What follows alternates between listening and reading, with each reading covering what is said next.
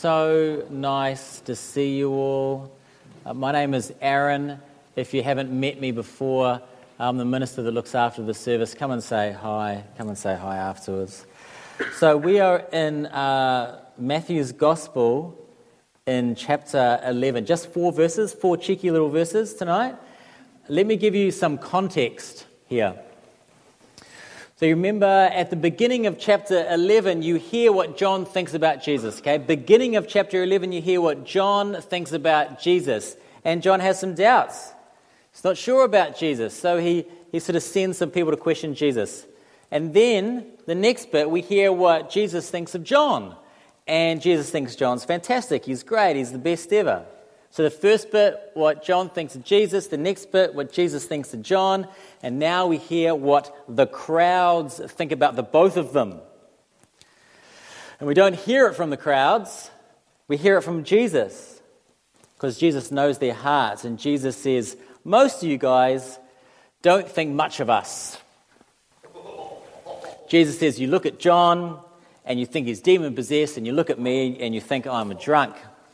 So that's a bit of context, a bit of overview. Let's dig a bit deeper here. Verse 16.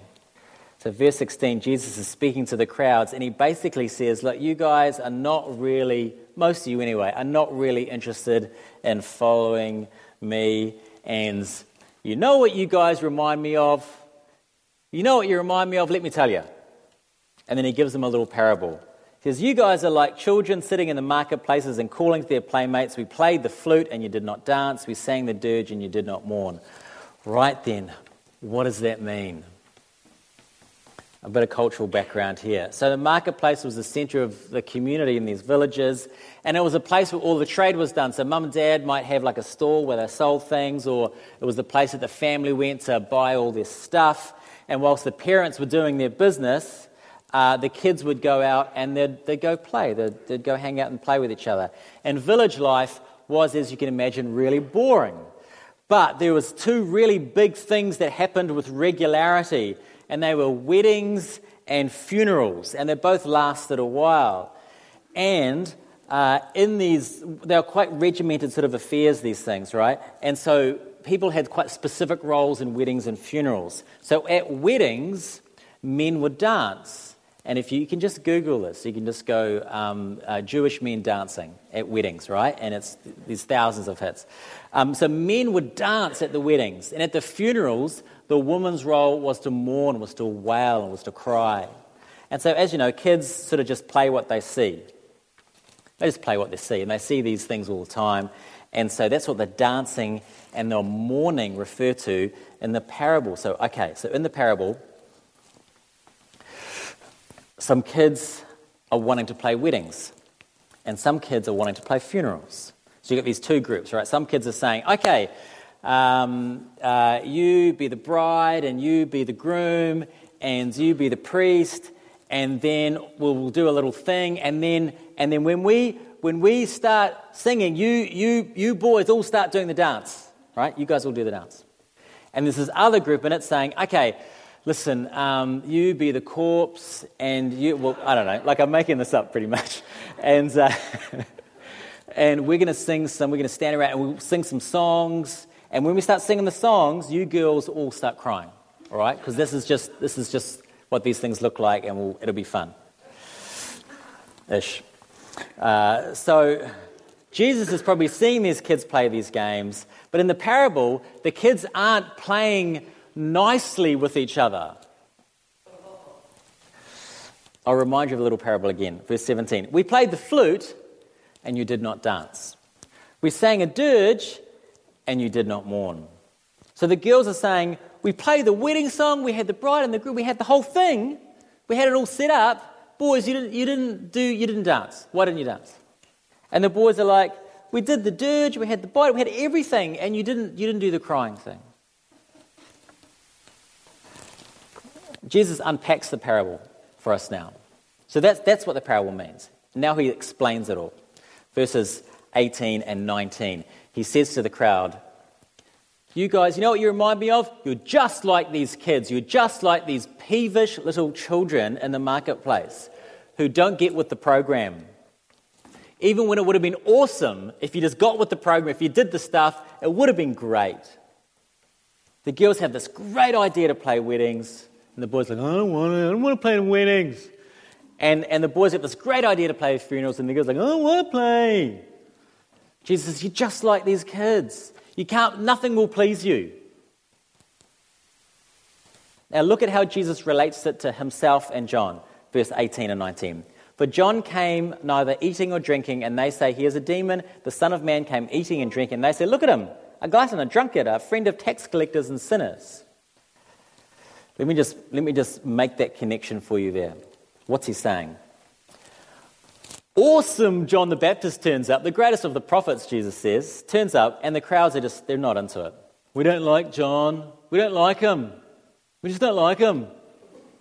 Why don't they like him? Because it says here he doesn't eat or drink. And this is, John ate honey and locusts. He lived this very austere life, which mirrored what he proclaimed. It mirrored the message he proclaimed. So his call to the crowd, to the people, was to mourn over the state of the church and mourn over the state of the country. And he would say to people, repent from your pride. That was his big message, and he calls them up to mourn. And they won't play along. They're not into it. The crowds look at him and go, oh, he's just a crazy person. He's a crazy person. He's demon-possessed. We don't like him. Not interested at all. So that's John. Jesus, the Messiah, turns up. He'll eat anything with anybody. The rich, the poor, the despised. It doesn't matter who asked. He would eat with them. And it's this beautiful, beautiful picture of the kingdom of God breaking in. The kingdom of healing and joy and forgiveness, and it's wonderful. But the crowd's not into it. We don't like Jesus. We don't like him. Why not? What's the reason they give? He eats and he drinks too much. So they didn't like austere John's message apparently it's because he didn't eat properly. And they didn't like Jesus' incredible message because he eats and drinks too much. What do you do for these people? So what's the big thing Jesus is trying to get at here? He's not just sort of calling them out. He's not just insulting them. He's trying to tell us something about the nature, and this is important. Okay, so listen, if you've tuned out, come back, right? He's trying to tell us something about the nature of unbelief. And the big thing he's trying to say is that unbelief is often unreasonable. It's often unreasonable. I don't like it, he just eats too much. I don't like him, he doesn't eat enough. There was no reasonableness about their positions. They were finding excuses to evade God's claim on their life. They didn't want to have to deal with it, so they'd make up these things, these reasons for passing it by. And Jesus shows them how unreasonable their reasoning was by showing them to be flip-floppers. We don't like him, he doesn't eat. We like him, we don't like him, he eats too much. Their objections to Jesus and John just collapsed under the smallest amount of scrutiny. So if the excuses are not real, which is what Jesus is trying to get at, if the excuses are not real, he's showing us like nothing will please these people. If the excuses are not real, what is the real reason they're evading God's prophet and they're evading God's son Jesus? What's the real reason for their evasion? And it's this. There is something in a person's heart that, and this will sound really strong, okay? This is what it's getting at. There is something in a person's heart which hates and fears the message of Jesus. There's something in a person's heart which fears and hates the message of Jesus. Remember the kids playing. Why didn't some of them want to dance? Why didn't some of them want to pretend to be mourners? Why didn't they do that? Remember the story. We played the flute and you weren't into it. We sang the dirge and you didn't get on board. They didn't want to get on board because it was somebody else's tune. Somebody else was playing the tune, which meant they weren't in charge. See, the crowd, Jesus said, is just like these children in the marketplace. They're not satisfied with anyone's tune but their own. We want to be the ones playing the flute. We want to be the leader. We want to be playing the tune. We want to set the agenda. This is why people don't believe often, probably mostly. This is why often people don't want to believe despite the evidence. They don't want to give up control of their life to God. That's the reason behind the unreasonable excuses of the crowd. That's the simple message behind Jesus' words here. Now,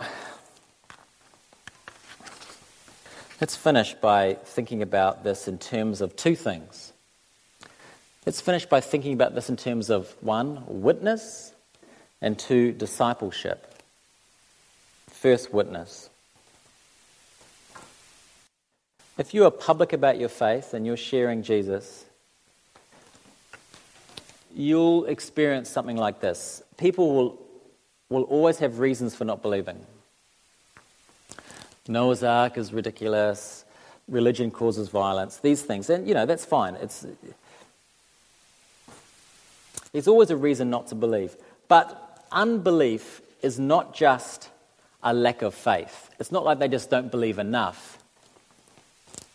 Unbelief highlights the presence of something else in people's hearts. And that something else in people's hearts is the desire, the great desire, the overwhelming desire to dance to your own tune, to use the parable, to be completely in charge of your life. That's what's behind most of the resistance to Jesus' amazing message of grace today. That's why you can't argue somebody into the kingdom of God. Apologetics is helpful, but all the evidence in the world is not going to overwhelm that desire to run your own life. So in our witness, I just want you to remember that. It's good to have apologetic responses and reasons for your faith, reasons for people's objections, but ultimately we pray. We pray for the miracle. And the miracle is this, is that God enters our heart and He changes it and He makes us open to the claims of Jesus. He makes us open to the lordship of Jesus.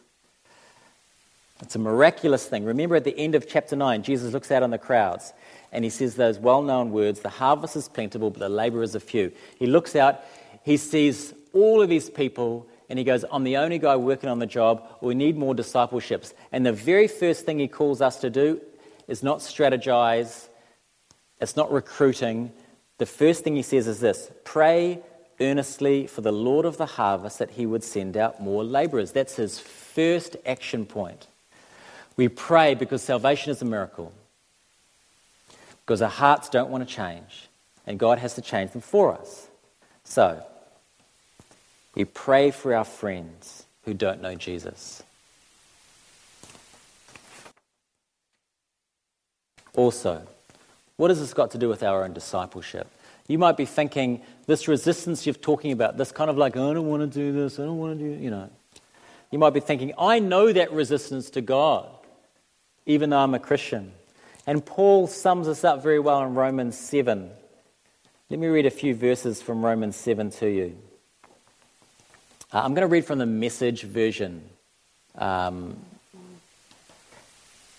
translated by Eugene Peterson, who just died actually. But this is a great. He translates this Romans 7 very well. Here we go. I'm full of myself. After all, I've spent a long time in sin's prison.